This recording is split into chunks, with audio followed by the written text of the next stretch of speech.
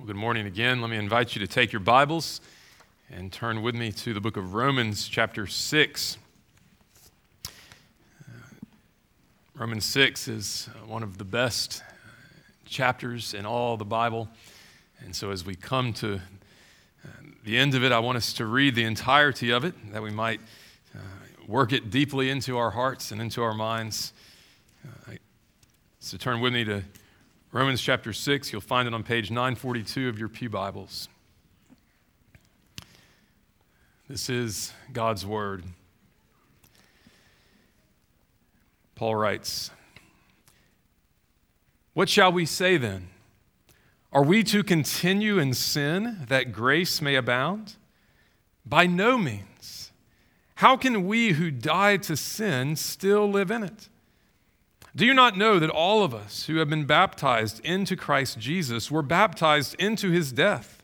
We were buried, therefore, with him by baptism into death, in order that, just as Christ was raised from the dead by the glory of the Father, we too might walk in newness of life. For if we have been united with him in a death like his, we shall certainly be united with him in a resurrection like his. We know that our old self was crucified with him in order that the body of sin might be brought to nothing, so that we would no longer be enslaved to sin. For one who has died has been set free from sin. Now, if we have died with Christ, we believe that we will also live with him. We know that Christ, being raised from the dead, will never die again. Death no longer has dominion over him. For the death he died to sin once for all, but the life he lives to God. So you also must consider yourselves dead to sin and alive to God in Christ Jesus. Let not sin, therefore, reign in your mortal body, to make you obey its passions. Do not present your members to sin as instruments for unrighteousness, but present yourselves to God as those who have been brought from death to life, and your members to God as instruments for righteousness. For sin will have no dominion over you, since you are not under law, but under grace. What then? Are we to sin because we are not under law, but under grace? By no means. Do you not know that if you present yourselves to anyone as obedient slaves, you are slaves of the one whom you obey, either of sin, which leads to death, or of obedience, which leads to righteousness? But thanks be to God that you who were once slaves of sin have become obedient from the heart to the standard of teaching to which you were committed, and having been set free from sin, have become slaves of righteousness. I'm speaking in human terms because of your natural limitations. For just as you once presented your members as slaves to impurity and to lawlessness, leading to more lawlessness, so now present your members as slaves to righteousness, leading to sanctification. For when you were slaves of sin, you were free in regard to righteousness. But what fruit were you getting at that time from the things of which you are now ashamed? For the end of those things is death.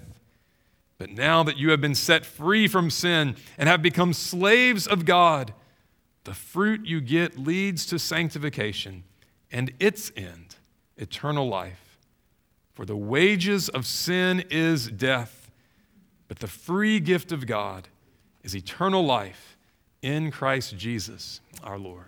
Amen. The grass withers, the flower fades, but the word of our God stands forever. Let's pray and ask him to help us as we study his word.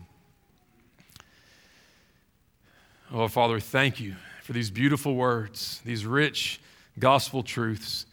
Oh, Lord, would you enable us to hear them, perhaps for the first time, or perhaps, oh Lord, help us to hear them afresh. We come needy and dependent. Oh Lord, help us to see that in Christ we are your slaves, we are your servants, we owe everything to you. Oh Lord, would you come and help us to see the power of the gospel, the power of being under grace and no longer under the law. We ask this in Jesus' name. Amen.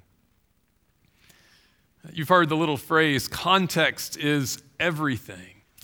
And one of the things you notice when you read through the Bible is that there are a lot of phrases in the Bible that can easily be taken out of context. And when you do it, you misunderstand them, and sometimes you even make them to mean the opposite of what they actually mean in context. So, for example, in Ecclesiastes chapter 10, verse 19, you see this little phrase, money is the answer to everything, right? Just lift that one out of context, right?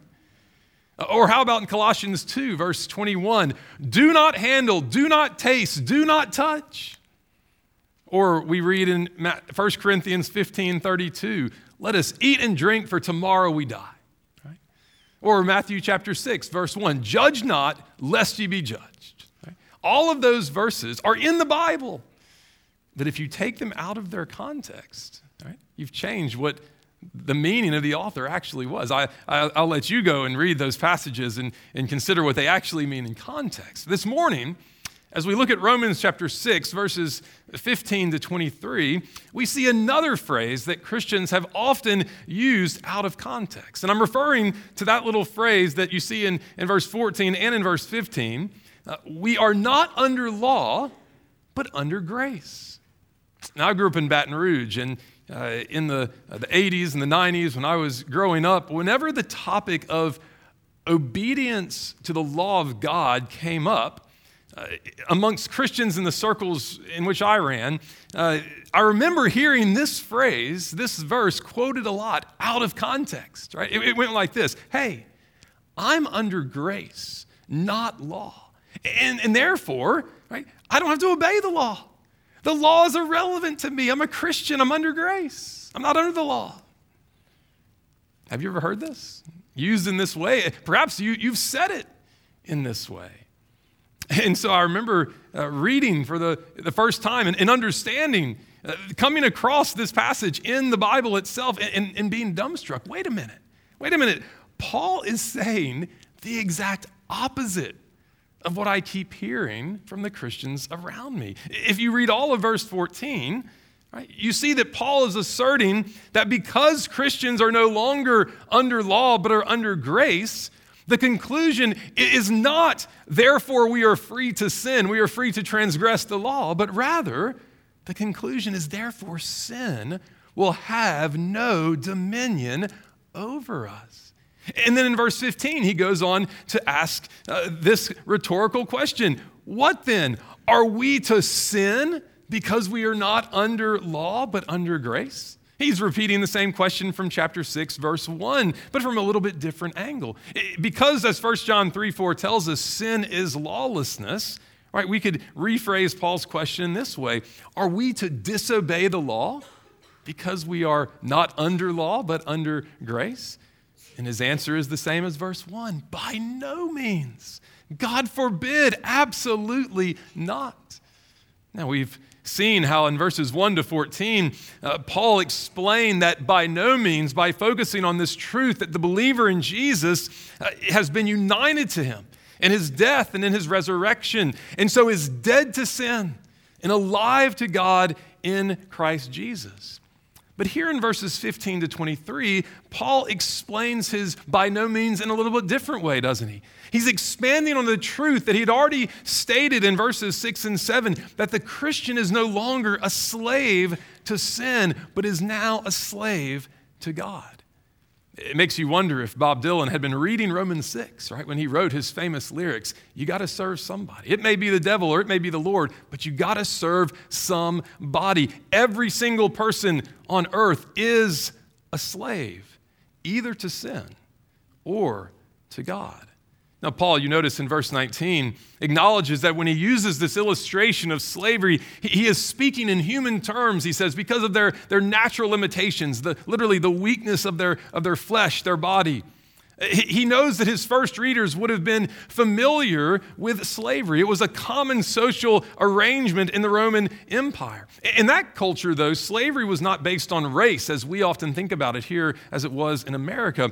Rather, you might have become a slave for a variety of reasons. Perhaps you had been captured in war. Perhaps you had defaulted on a debt. Imagine if instead of chapter 13 bankruptcy, you just became someone's slave. Well, that's the way it was, right, back in the Roman Empire. Or maybe, this often happened as well, you would voluntarily sell yourself into slavery, right, in order to increase your social status, right, to gain a better life. In fact, in 1 Corinthians 7, Paul has to command the Christians, do not do this. Right? Do not become the slaves of men. And so Paul here knows that the Romans understand this principle, the principle that he writes in verse 16. Do you not know that if you present yourselves to anyone as obedient slaves, you are slaves of the one whom you obey? The Romans knew that the slave was fully committed to the master, committed completely at his disposal. And Paul's point in this passage is that because the Christian is no longer a slave to sin, but a slave to obedience and to righteousness and to God, it is unthinkable that we would reason from not being under the law, but being under grace, to therefore I have a license to sin. No. If we draw this conclusion, we don't have the slightest idea of what not being under the law or of being under grace even means. And it's very possible that if you reason in that way, if that's the way that you are living, that you're not under grace at all. And so this morning I want us to consider this text and to seek to understand, what does Paul mean? What is Paul teaching us here? What does he mean by these phrases, under the law and under grace? And about what does he mean by this imagery of slavery, either to sin or to God? Let's consider this text under three different aspects, three different questions I want to answer. First, what is true of you who are outside of Christ? Secondly, what is true of you who are in Christ? What has become true of you if you are now in Christ? And thirdly, who gets the glory for what has happened? Who gets the glory? So first, what is true of you who this morning are outside of Jesus Christ? Well, Paul tells us in this passage, doesn't he? He says first that you are under the law. What does he mean by this? Paul means that you are subject to the law's condemning curse and to the law's impotency. What does the law do? The law of God comes and it commands, it demands, and then it pronounces approval or blessing upon those who obey it, and it pronounces condemnation and curse upon the one who does not obey it, who disobeys it, even in the smallest way. And if you are outside of Christ this morning, then you are guilty. You are fallen in your first father, Adam, and in yourself, and by your own practice, by your own desires. And therefore, what the law does is it comes and it exposes you. It exposes your guilt. It convicts you of sin. We saw that back in chapter 3. As we'll see in chapter 7, though, the law also comes and incites you to even more sin. The commandment comes, and just like a child, when its parent says, don't do this, you say, I'm going to do that. I'm going to do that thing. But here's what the law can't do. The law cannot justify you. The law cannot free you from bondage to sin. The law can't even give you the power to keep itself. It's sort of like Google Maps. When you put in your route, your destination, and it routes it for you. It can tell you the right route to take, but Google Maps cannot enable you to take the right route, can it? All it can do is, when you miss the turn, say recalculating, right? And tell you another route, the new route to take. Well, that's all the law can do. When you break the law, all the law can do is say, guilty, you're guilty, you're guilty. Now, of course, when you miss a turn on Google Maps, it's usually when you're actually looking at it and you're trying to follow, then all of a sudden it's like, that was the turn. But with the law, it's not a mistake. It's a sin. It's a transgression. It's an intentional rebelliousness against God. And all the law can do is say, you are guilty. And so to be under the law is to be under God's wrath and curse, to be utterly without hope, to be utterly without any ability to change.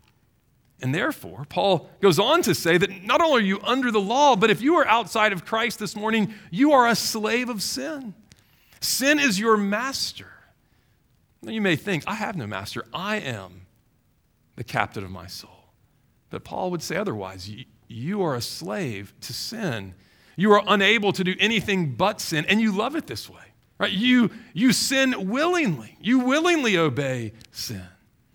He says in verse 20, you are free in regard to righteousness. That is, God's standard has no authority in your life. It has no influence. You could care less about it. You don't take it into consideration at all. And so as he writes there in verse 19, you present your members as slaves to impurity, to uncleanness, to filthiness, and to lawlessness. You have no shame for the things that you think and do and say. Because why should you? Your body is your own. You can do whatever you want to do. If it tastes good, drink. If it feels good, do it. And so finally, Paul would say to you, if you are outside of Christ this morning, you are bearing the rotten fruit of a slave of sin. He asks us there in verse 21, what fruit are you getting? What fruit are you getting? He tells us in verse 19, your lawlessness is leading to further lawlessness. It's like a dirty snowball rolling down a mountain, right, where a herd of cattle have camped out for the night. You are an apple tree bearing only rotten apples. You're a blueberry bush bearing only rancid blueberries. And he tells us in verse 16 and verse 21 that the end, the goal, the telos of your life and of your lawlessness is death. Verse 23, the wages of sin is death. It is what you have earned by your bondage to sin, physical death, eternal separation from God and from his goodness for all eternity. And so if you are outside of Christ this morning, hear the Apostle Paul. Hear his words of warning. If you are not resting in Jesus alone for salvation from the wrath of God, this is what is true of you. And if you are in Christ this morning, then everything I've just said is what was true of you. But what have you become now? Well, that brings us to the second question. What has become of you who are in Christ? Well, first, what can we say? You have become a slave of obedience, of righteousness, and of God. Verses 17 and 18, Paul says, you who were once slaves of sin have become obedient from the heart to the standard of teaching to which you were committed.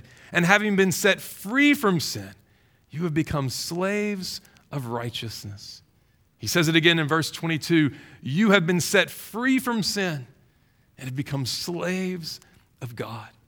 See, Paul here is presupposing the principle that Jesus states in Matthew 6, verse 24, no man can serve two masters. Right? It's an either-or proposition. You cannot have a dual allegiance. Right? We get this, don't we, here in Mississippi? You either are a fan of Ole Miss or Mississippi State. Right? Maybe right, you cheer for Southern Miss and sort of say a pox on both your houses.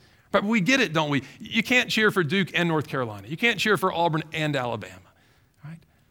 It's an either-or proposition, and Paul is saying the same thing is true about sin and God. You will either give your ultimate allegiance to the one or to the other. Again, you see it there in verse 16. Do you not know that if you present yourselves to anyone as obedient slaves, you are slaves of the one whom you obey, either of sin or obedience? Now, Paul's also here presupposing this principle that when a slave leaves one master and presents himself to another, the old master has no authority over him. Perhaps you've had an experience like this where you've had a job in sort of a situation that is just toxic, and your boss is toxic, and your coworkers are toxic, and it's just horrible for you. It's been the worst job ever, but then you started a new job, and it was glorious. And what if you got an email or a phone call from your old boss telling you, what time to be at your job the next morning or what to do? You would say, wait a minute, no. You're no longer my boss. I've got a new boss, right, who's much better than you. I've got a new company, new coworkers that are far superior to the situation that I had when I worked in your company. In the same way, Paul is saying, sin is no longer your boss. It's no longer your master. If you are a Christian, Paul says, you have from the heart, you have willingly, you have voluntarily fled the service of sin, and you have become obedient to the standard, the form of teaching to which you were committed. That is, you have become committed to this truth of the gospel, or rather that truth of the gospel and all the ethical principles that flow from it have been entrusted and committed to you. You have been delivered over to it. As a slave of God, you've been united to Jesus Christ in his death and resurrection, and you now have the responsibility and the calling to be who you are. You notice how the indicative again leads to the imperative. As slaves of God, verse 19, we are called to present our members as slaves to righteousness. Isn't this amazing how Paul here in this passage shows us that obligation to duty and voluntary delight in that duty are not inconsistent. From the heart, we obey God as our master in Christ. So that's what we have become. That's what's happened to you. If you are a Christian this morning, you have become a slave to obedience, to righteousness, and to God. And just like we once bore rotten fruit as a slave of sin, now, Paul says, we bear the good fruit of being a slave of God. Verse 19 and verse 22, he says, being a slave to obedience and to righteousness leads to sanctification, to even further progress in holiness. And what is the end of this sanctification process? The end of our slavery to sin was death, but the end of our slavery to God is eternal life in Christ Jesus our Lord, a fullness of righteousness, a righteousness and an eternal life in which we will only delight in obedience. Forever and ever, when Jesus Christ comes back, we will not be able to sin at all. So this is who you were, or who you are now if you are outside of Christ. And this is who you who are in Christ, who are trusting in him. This is who you have become. Let me ask this last question because it's throughout this text. Who gets the glory? Who gets the credit? Now, it's true. Throughout this passage, Paul uses language that shows that we are active, right? We are fully engaged in our new condition of slavery to God and in our pursuit of holiness, right? Verse 16, we are the ones who present ourselves as obedient slaves. Verse 17, we are the ones who have become obedient from the heart to this new standard of teaching. Verse 19, we are the ones who are called to present our members as slaves to righteousness. But don't miss that Paul, throughout this passage, also uses language that demonstrates that underneath our activity is the activity of God. He is the one who gets all of the glory, all of the credit, all of the praise in any obedience that we might render to him. Now, what's the language I'm referring to here? Well, look at the beginning of verse 17. Does Paul thank the Roman Christians for being so smart and so wise and so virtuous that they switched their service from sin to God? No. What does he do? He says, but thanks be to God. God is the one who has done this thing. God is the one who gets the credit and the glory. He is the one who has made us obedient from the heart. And did you hear all the passive verbs in this text? There's one there at the end of verse 17. He says, you were once slaves of sin, but you've become obedient from the heart to the standard of teaching to which you were committed. To which you were committed. We were handed over to this form of teaching. And who handed us over? By whom were we handed over? God, of course. This is what we call a divine passive, right? Something has been done to us, right? You see it again in verses 18 and 22. Having been set free from sin, you have become slaves of righteousness. And that last verb perhaps could better be translated, you were enslaved to righteousness. Again, these are divine passives. God has done this. God has set us free. God has enslaved us to himself. He is the one who gets the praise and the glory. And of course, look at the way that Paul describes eternal life in verse 23. It's not wages, is it? Right? Wages is something that we've earned, something that we are owed. This is what death is in relation to our sin. In our natural fallen state, we work hard at sinning. We work hard at living for ourselves and for our own pleasure, for our own glory, for sin and for Satan. And death is what we receive as payment for our hard work. But what is eternal life? It is the free gift of God.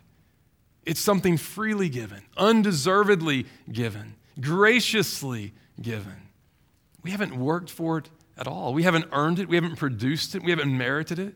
It has been granted to us. It has been given to us in spite of what we've done, in spite of who we are. It is all of grace. And isn't that the phrase in this text that screams the loudest that God is the one that gets the glory? We are under grace.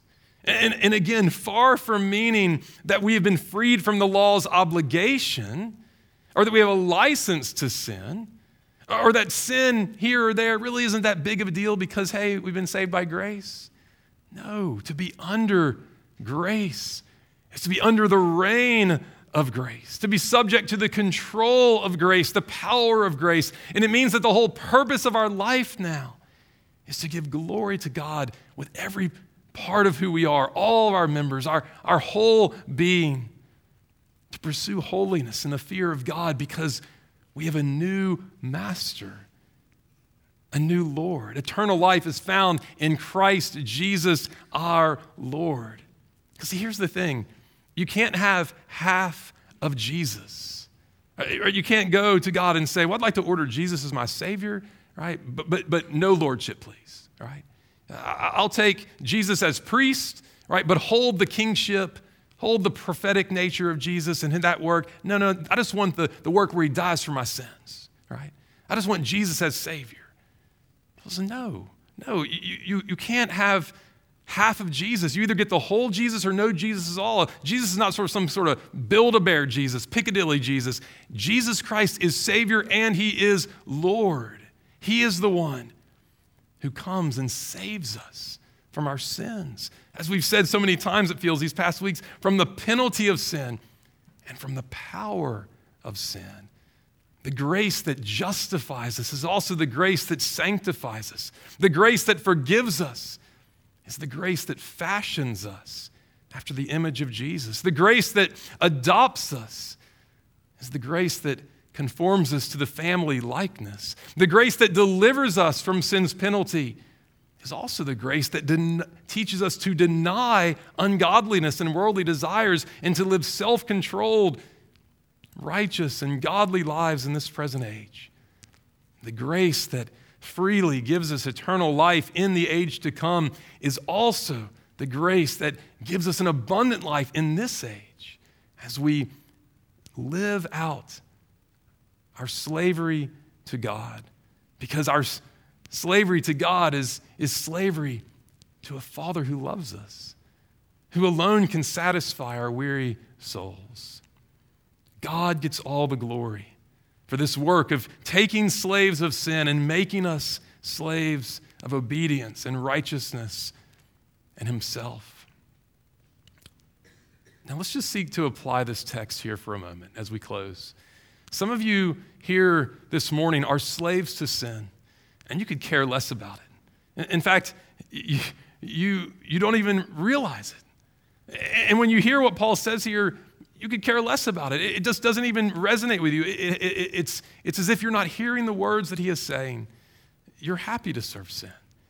And you do it in a way that Paul would say, do you see the shameful manner in which you are living? Do you see the deadly fruit that it is bearing?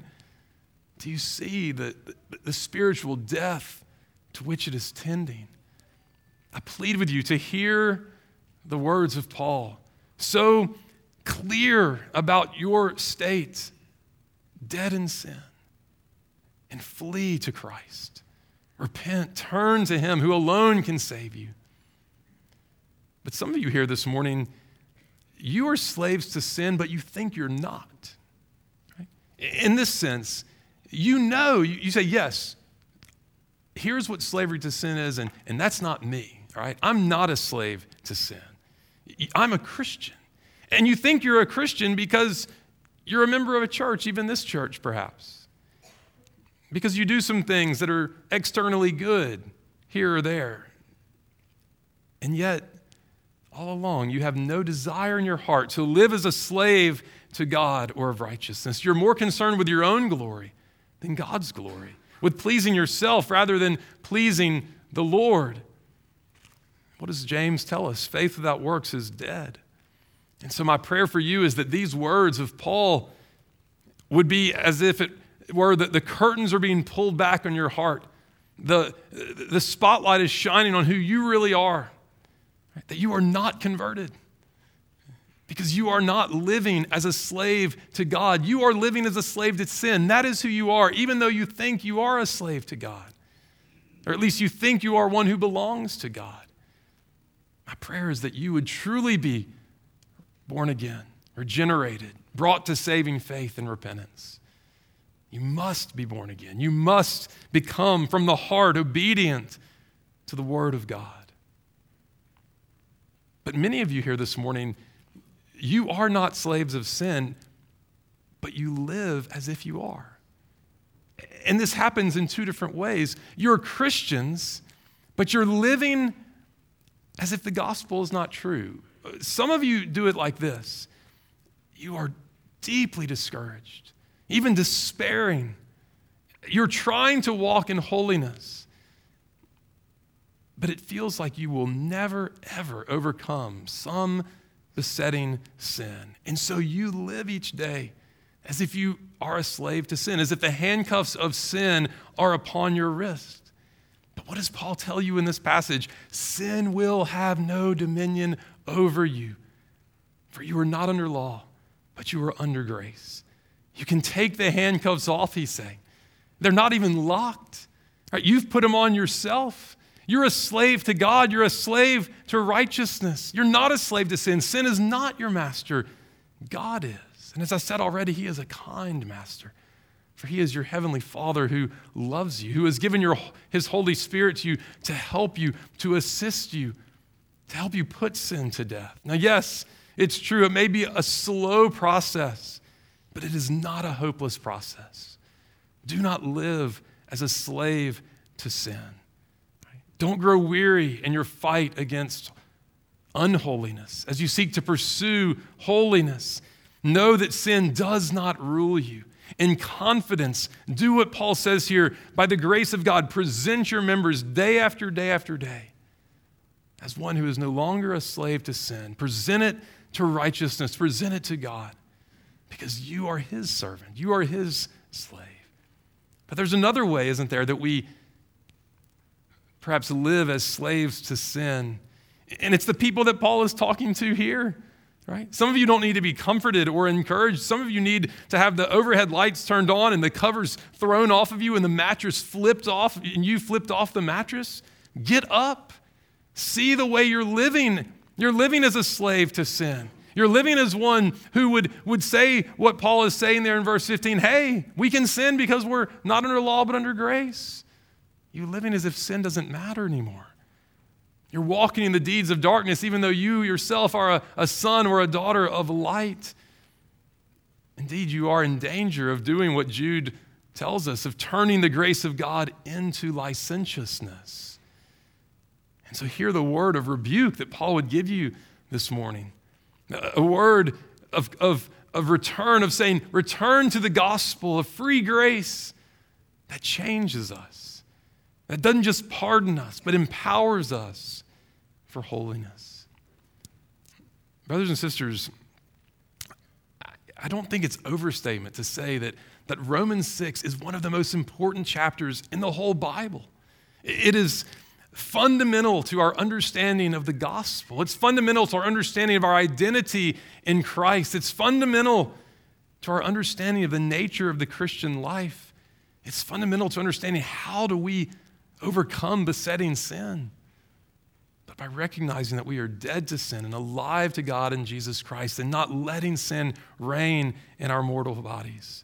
And so I encourage you, I plead with you, read this text often. Maybe you need to read it every day for a season. Memorize it, meditate upon it, apply it in your lives. Where are you? Paul says, if you're a believer in Jesus, you're not a slave to sin. You're a slave to God. That is your identity. Therefore, go in that glorious truth. Walk in joy. Walk in peace from the heart.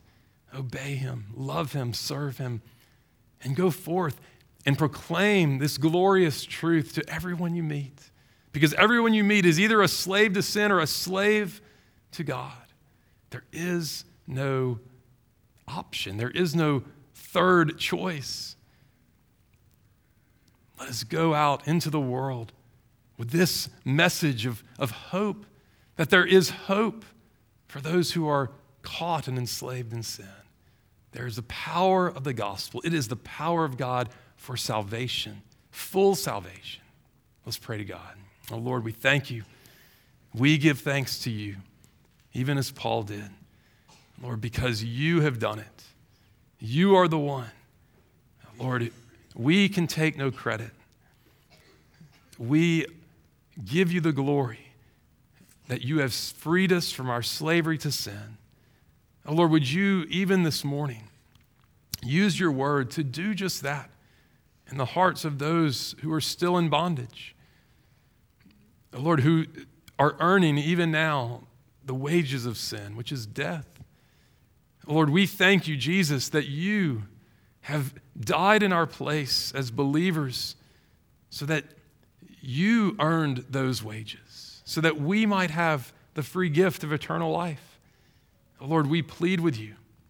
Would you come and help us to understand the truth of these words so that we might walk as those who are free in our slavery to Christ. Oh, we thank you that you are our Savior and our Lord. And we ask that you would help us this day to present the members of our body to you in every way, to righteousness and not to sin. Lord, we pray this in your name. Amen.